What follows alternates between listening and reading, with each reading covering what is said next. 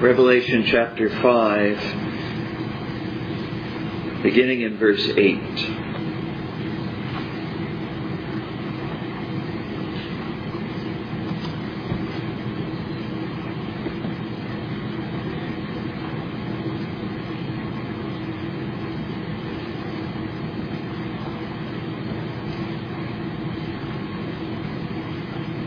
Remember, here we have a spiritual view of the church, and realities normally invisible are revealed so that we might know them. Verse 8.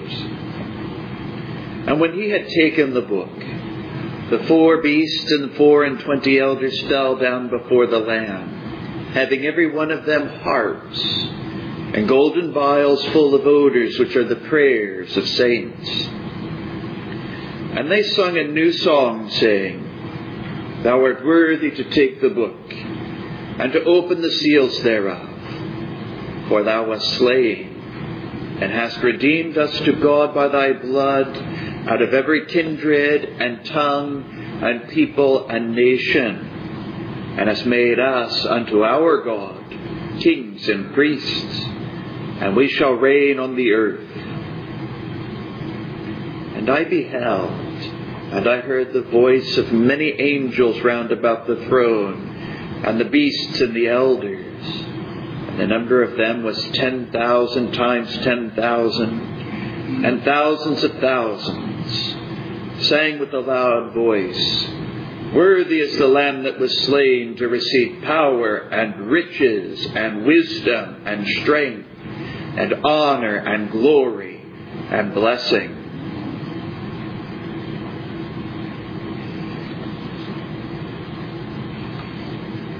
Our text has given us occasion to enter into some consideration of angels. Here they are represented as an innumerable company surrounding the church and worshiping God. Angels have always been a very large consideration in the history of religion broadly, and in the history of Christianity up to the modern era. With the rise of modernism, considerations concerning angels fell out of some circles as theological and modern liberalism ate up everything. But in Reformed circles, we also find that there's a real hesitancy to address matters concerning angels. Last week we had an opportunity to look at 2 doctrines with respect to angels. First of all, man's knowledge of angels is limited to what has been revealed in Scripture. We must be very careful not to allow our imaginations to run wild, nor are we to let traditions govern our understanding concerning the angelic creatures, but God's Word. And second, although it seems very simple, we should be mindful that angels are creatures. Angels are great beings, almost inconceivably intelligent and wise, very powerful, and yet, in the great divide between creator and creature, they are with us and like unto us, creatures. And you should remember that there is no such thing as a demigod or a semi-god. That is oxymoronic and nonsensical. They are creatures like us.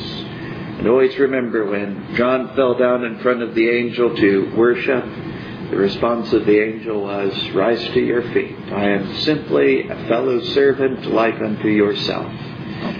Creatures, not to be worshipped. This morning I want to introduce our subject matter with a very famous and now old question. You will know it and you will have heard it. How many angels can dance on the head of a pin anyway? This is in the modern era. It's come to mean something like Why are we talking about these questions that ultimately don't have answers? Or why are we talking about questions of no practical importance? So sometimes you'll hear people use it in that way. This is one of those questions like, how many angels can dance on the head of a pin? If you could find an answer, which you probably can't, would it matter after all? But this question is actually much older than the modern age. It was originally a criticism of scholastic medieval theology and its speculations. Speculations in all fields, really, but speculations in the field of angelology in particular. Scholasticism really did address this kind of question. And so if you read the large books of commentaries on the Lombard sentences or Thomas Aquinas' Summa, you will find these kinds of questions, not this exact question, but these kinds of questions addressed. And you will think to yourself, how would they ever think that they could get answers to these kinds of questions? You have to understand that the schoolmen, and that's what scholasticism means, it's the theology done in the universities and the schools. The schoolmen were very optimistic about what reason could do, starting with nature and the Scriptures. They were pretty confident that they could answer most any question, if given enough time and enough reflection. I should say here, I don't want to be too critical. I do believe that we can derive much truth from what are called the good and necessary consequences of the Scripture. Our reasoning powers operating upon what has been revealed. But I'm not as optimistic as the schoolmen that questions such as this can be answered. What is behind this question? This was actually, when the Reformers used it to poke fun at the schoolmen, there was actually a very serious question behind it. What is an angel anyway? Does it have a body? There were some that believed that angels were what's called incorporeal, spiritual beings with no material substance or body at all. You'd have to, and you start to see the relevance of the question. If you believe that angels have no substance, no material bodies at all, how many could occupy a particular place? Well, an infinite number could occupy, because they're not taking up any space or using up any space, as it were. But if you believe that they had material bodies, maybe some sort of slight, light, and ethereal body, almost like a gas or a vapor or some sort of thing, then of course the question comes up, well, how many of them could occupy a given space? And this is the sort of the question that the schoolmen did ask. How many angels could occupy a given space? How big were they? How much room did they take up if you started on the assumption that they did have bodies? This brings us to this morning's doctrine that angels are incorporeal spirits. When we look at the balance of Scripture, it does not appear that they have bodies, material bodies of any kind. The idea that they had some sort of light and ethereal body is an old idea. This was the doctrine of the old Jewish rabbis. A great many of the old church fathers, names you would know, Justin Martyr, Origen, Tertullian, the great Latin apologist, Basil the Great Trinitarian theologian. And this was an idea that had important practical consequences ultimately. The year was 787, and there was a Second Ecumenical Council of Nicaea. You will no doubt be well familiar by now with the first. The year was 325, under the oversight and supervision of Constantine the Great. We're talking about a second ecumenical council held at Nicaea much later, 787. And the great topic at that meeting was the worship of images. They had just passed through an era of what was called iconoclasm. The worship of angels had sprung up in the church. The worship of images had sprung up in the church. And there was a movement against this. It was called iconoclasm, basically the destruction of icons or images. And the Second Council of Nicaea met in order to address these questions. At the Second Council of Nicaea, there was an argument presented, the argument of John of Thessalonica. Not very much is known about this John. But he started with the assumption that angels have bodies. They are ethereal, refined bodies, but they do have bodies, so they can be depicted. You can make a visible representation of them. And they often appeared in human form, so there is some precedent for depicting them. The council adopted his view and ended up sanctioning not only the making of images, but the worshipping of them as well. So you can see that sometimes questions that seem to us to be of very little importance can have profound consequences indeed. There's a great saying of R.C. Sproul, ideas have consequences. You ever want to see a large demonstration of this? I don't think it's fully accurate, but it is interesting. Francis Schaeffer's The God Who Is There. Very interesting on how ideas make their way from schools and philosophers, whom almost nobody knows, into the life of popular thought. And it's very interesting. He does a lot to show how ideas make it from the ivory tower into the popular mind. But they do have a tendency to make their way. Here you have a John of Thessalonica, about whom we know next to nothing, and his idea has made its way out into the popular mind and affected religion from that time to the present day. The view in the West, however, changed.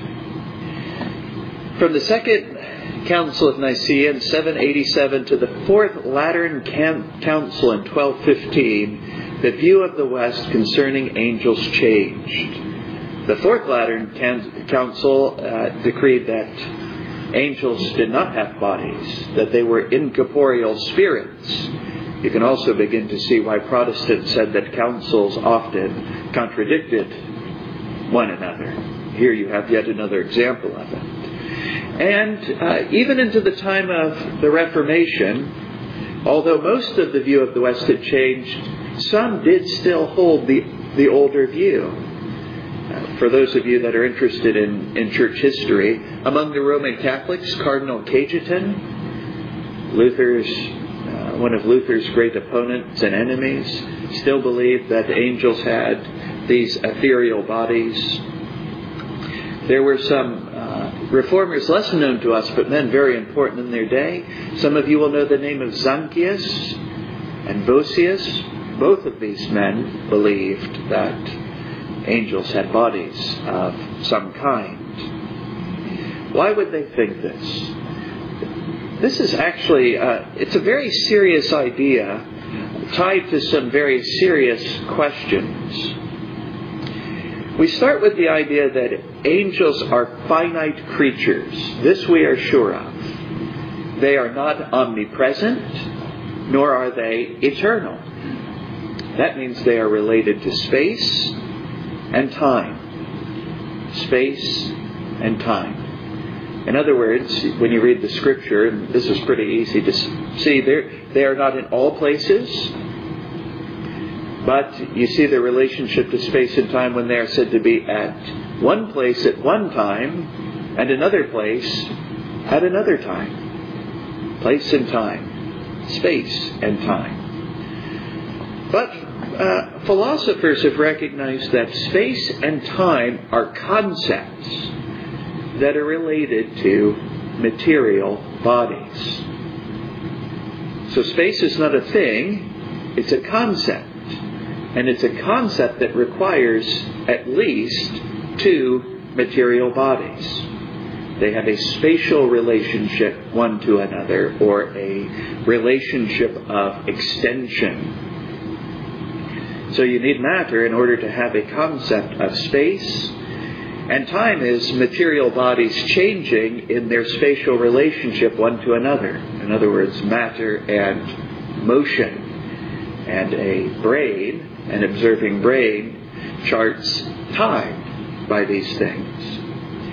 Now the question comes up, how can an angel have a relationship to space and time if he doesn't have a material body? You see the problem. If space and time require matter, how is an angel going to be related to space and time and limited by space and time if there is no material body? So their solution was that angels have material bodies. I want you to notice something here about theological method. Notice that the concerns here are primarily philosophical and not biblical considerations really at all. This is also one of the governing problems of scholasticism. Sometimes it did have a lot more to do with Plato and Aristotle than it did with Matthew and Paul. Well, you can see that if you arrived at this conclusion that they have a physical body of some kind, then questions about how large are they, how many can you fit in a limited space, would be valid questions. Perhaps they can't be answered, but it does raise the question. How big are they? And how many of them can fit in a particular space? As over against this old view, I do think on balance, the Scripture teaches that the angels are spiritual in nature and that they don't have material bodies at all.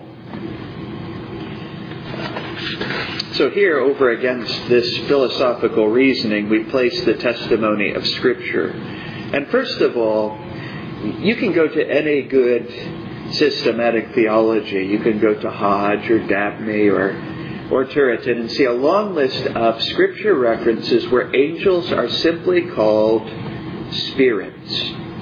I haven't done a statistical analysis, but it seems to me like this might be the most frequent designation for angels, that they are spirits. Just to give you one very famous illustration of this, and just listen, we don't need to turn there. But to which of the angels said he at any time, "Sit on my right hand until I make thine enemies thy footstool"? Are they not all ministering spirits, sent forth to minister for them who shall be heirs of salvation? Hebrews chapter 1, verses 13 and 14. So here the angels are called ministering spirits. Turn with me in your Bibles to Luke chapter 24, verse 39.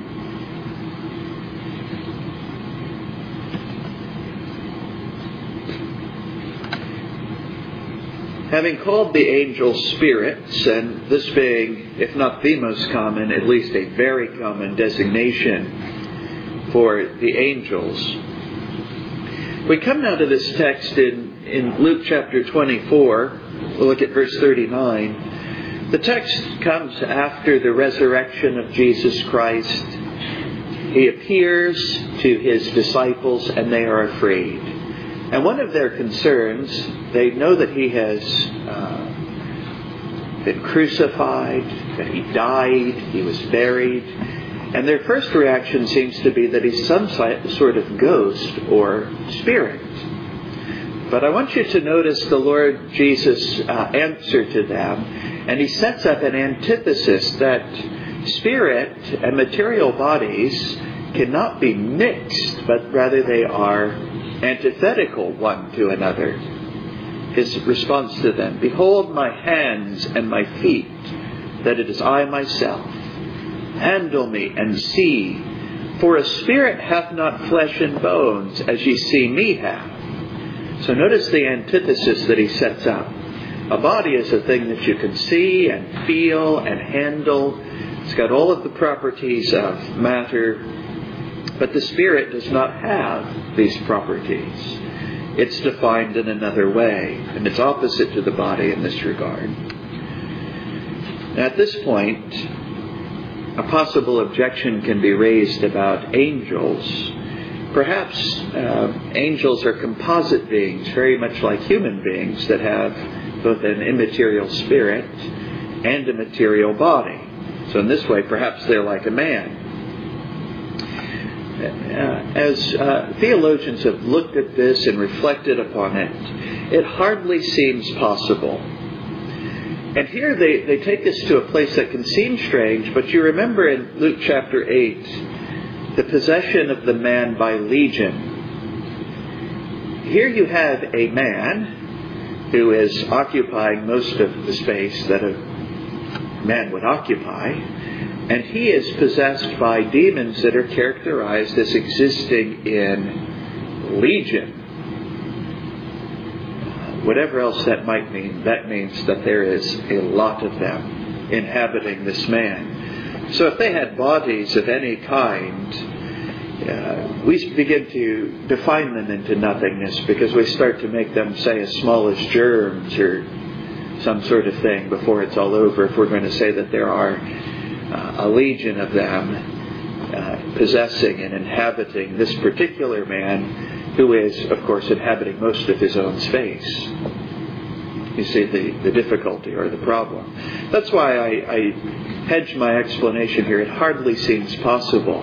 If you were inclined, you could define them into very great smallness indeed. But before it's all over, you start to define them away.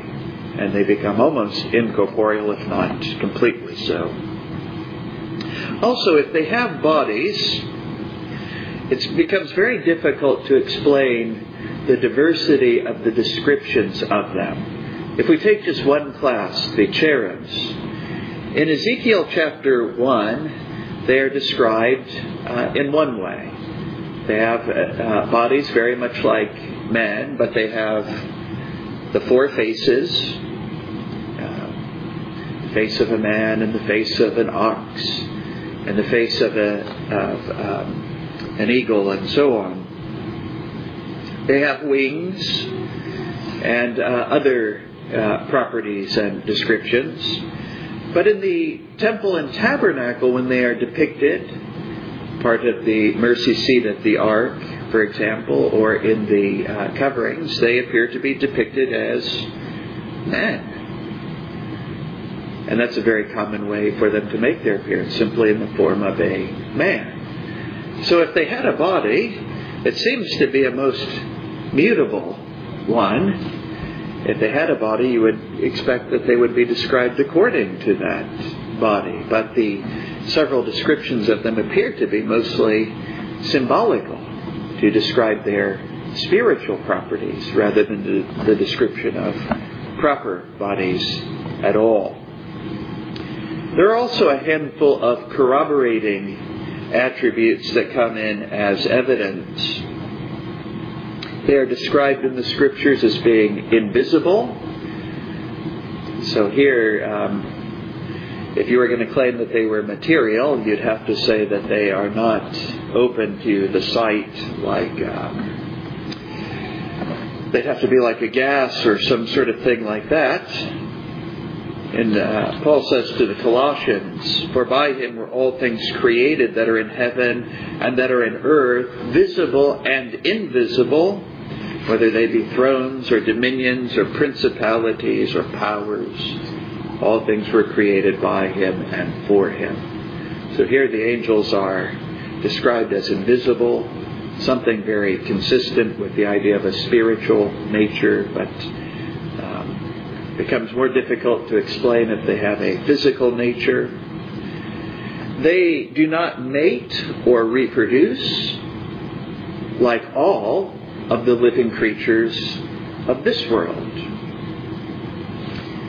For in the resurrection they neither marry nor are given in marriage, but are as the angels of God in heaven.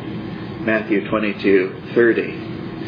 And they are described as being immortal, very much like the human soul. In Luke chapter 20, verse 35, they which shall be accounted worthy to obtain that world and the resurrection from the dead neither marry nor are given in marriage, neither can they die any more, for they are equal unto the angels, and are the children of God, being the children of the resurrection. Ultimately, you can see the difficulty in why some theologians have ended up on different sides, because I'm not sure that even having presented all of that, I have at the end a conclusive proof. It just seems to me that on balance, the Scripture seems to indicate this. Even this is, I think, an important thing for us. That the Scriptures, although pleased to reveal to us the existence of angels and some things about them, has also been pleased to conceal a great many things. We get a hint and an intimation, but not a full revelation. And as we've said before, when God is pleased to leave off speaking, we should be pleased to leave off asking. This does bring us back. If we're right in drawing the conclusion that they don't have corporeal bodies, that the Scripture seems to be indicating that they are pure spirits without material bodies, what are we to make of that old philosophical problem of their relationship to space and time? How would an immaterial spiritual being that is also finite relate to material categories of time and space? This question may have an answer, but to me it yet remains mysterious. I don't have an answer for it. But I don't see any absurdity in it either. It seems that the principle of their relationship, the relationship of these spirits to the material world of time and space, might yet be hidden from us. But that doesn't imply any sort of absurdity, just an ignorance of the principle of relationship. But if I might say so, the assigning of material bodies to the angels is actually no solution to this problem at all, because you still have to relate their spiritual nature to that material body in some way. We are left with the very same problem with respect to our own human nature. And in spite of the fact that I have a human nature, I still don't have any answer to how my spirit relates to this physical, material entity. I only know that it does. I have first-hand experience that it does, and yet still no explanation for how. With respect to theological method, you've heard me say this before. This is very useful in a lot of ways. To know that a thing is so is step number one. The second question of how is a secondary question. If you can never answer the question, it still does not deny the fact that is so. In other words, many theological errors have arisen because people can't answer the how question. So then they deny the fact. We ought not to make that. Our composite nature is yet a great mystery to us. And yet we have first-hand experience of it. Consider this problem here, and you'll see that the older thinkers really didn't solve the problem of angels and their relationship to space and time, or the problem of spirits relating to space and time. When a man dies, his spirit is separated from his body. That spirit is a pure spirit. But upon death, that spirit does not suddenly become omnipresent or eternal. It is still related to space and time. It goes to a place that is called heaven. And it still has some awareness of the succession of time. So it's in a place and it has a time. But how is it related to space and time? If you could solve that problem for humans, then you'd have the answer for angels as well. We just know that it is so from the Scriptures. I know that these things are somewhat difficult, but you can see how angelology has gotten theologians into all sorts of difficulties and problems. We are bumping up against things that have not been revealed and are very difficult for us to understand. We move on to a very closely related issue. In spite of the fact that it seems that Scripture is teaching that angels don't have bodies, there is no doubt that they have made appearances to men.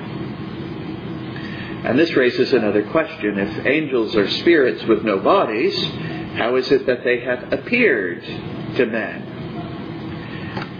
Theologians almost universally record 3 different kinds of appearances to men. They have sometimes appeared to men in dreams.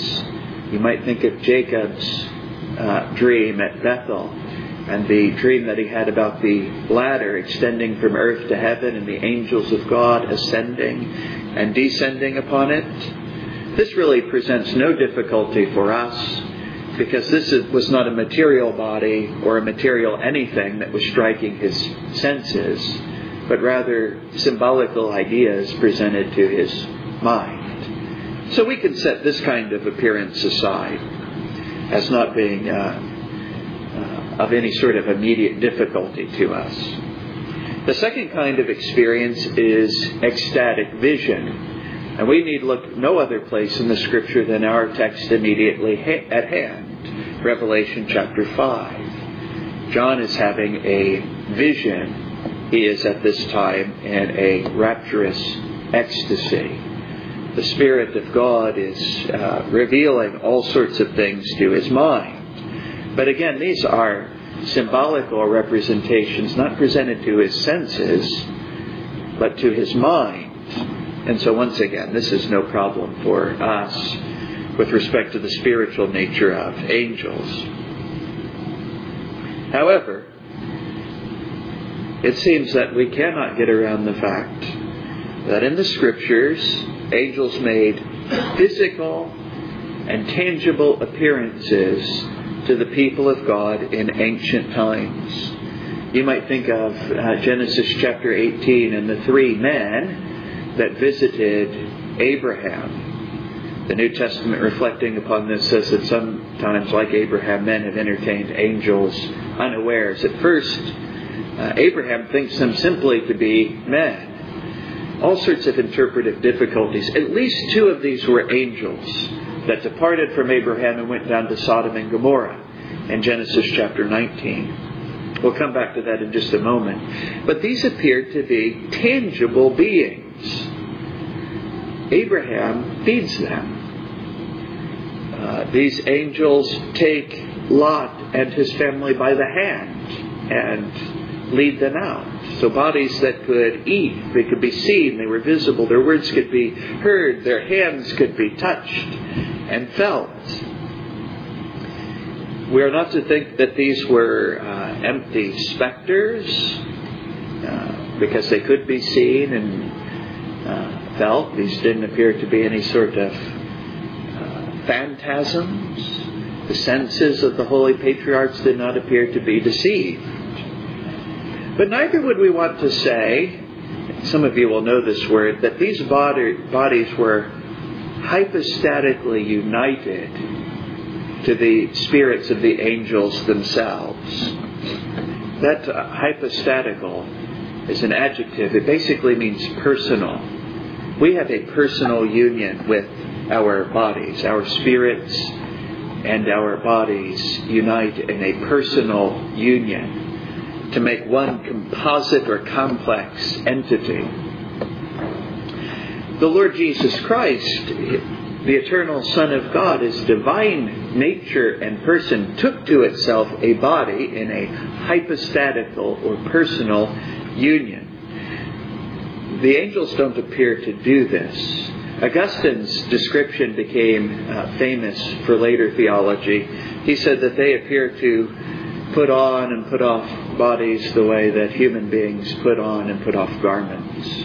that they are simply dressed up in it for a time, for a particular purpose, and then they put it off again. Again, we're bumping up against things that we scarcely understand and we're not told very much.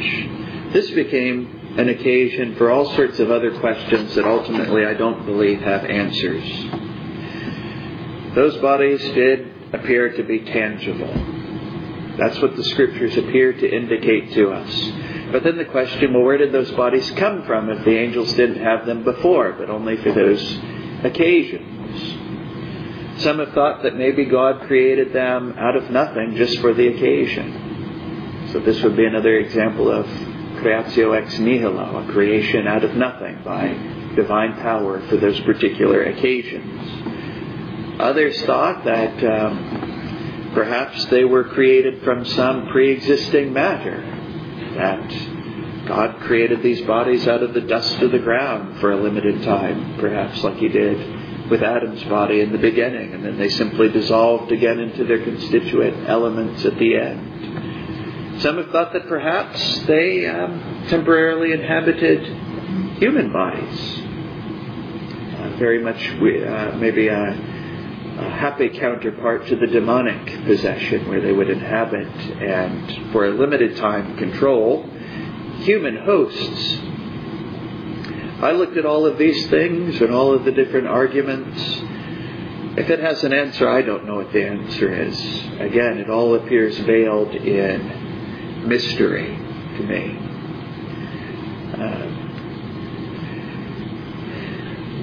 If I might again return to part of the purpose for this exercise, I do want you to understand one of the reasons I do a lot of the things that I do in preaching. We do a lot of exegetical work, a lot of raw exegesis. I would say that in this, a great many preachers would not approve of my method. There's a common saying among preachers, the cook doesn't need to take his guests into the kitchen to show how he did all of the things that he did. They simply want the end product. But I want you to be able to read the Scriptures and understand. So I want you to observe the method. And the way that I learned exegetical method was by reading commentaries. I watched other people do it. I got to be in the kitchen and I got to watch the breaking of the eggs and the mixing in the bowls. And so I came to understand the method to where I could begin to do it myself. And that's my great goal in a lot of my preaching. A lot of exegesis so that when you go home and you read passages as families or in private, you can imitate the methods that you have seen and understand the Scriptures. But here we come to a second step of deriving theology from the texts. And one of the great difficulties in theology is that line between what can we say for sure, what things seem probable and seem to be indicated from the Scripture, and when have we left off and we're simply speculating at this point. Because again, if we're going to be good theologians, we want everything that God has for us in the Scripture. But then we don't want to go beyond it, pretending to know things that we don't know. So I thought that this is a very valuable exercise. I know we're left with many. The sensation I get sometimes when we do this sort of thing is we've been following a string, and then we came to the end of it. But it didn't take us to a firm or a certain conclusion. And that's okay. We need to recognize that that's what's happened. And then we reached a mystery. And we were able to say, well, if it has an answer, if someone is able to derive an answer, I'm just pretty sure it's not me now. And if there's to be an answer to the questions that we're left with, we need other minds operating upon the Scripture who can draw sound and convincing conclusions concerning these things. So my hope is that not only will we learn things about angels, but that this will be a helpful exercise in doing sound theology in an area that has always been interesting to Christian people, but an area of great difficulty because so little has been revealed. and unhappily an area of great speculation and error. In addition to this, I wanted to only draw one other use. Open with me in your Psalters to Psalm 104.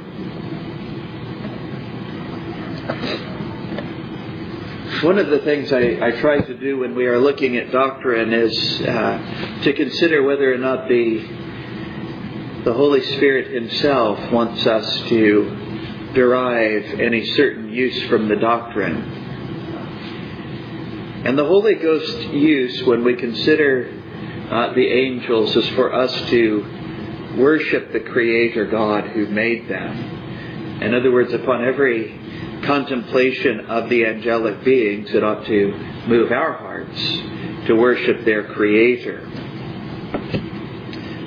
We will sing verses 1 through 5. Let me read verses 1 through 6, however, in the King James.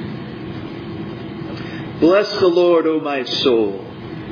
O Lord my God, Thou art very God. Thou art clothed with honor and majesty, who coverest Thyself with light as with a garment, who stretchest out the heavens like a curtain, who layeth the beams of His chambers in the waters, who maketh the clouds His chariot, who walketh upon the wings of the wind, who maketh His angels spirits, His ministers a flame of fire, who laid the foundations of the earth, that it should not be removed forever.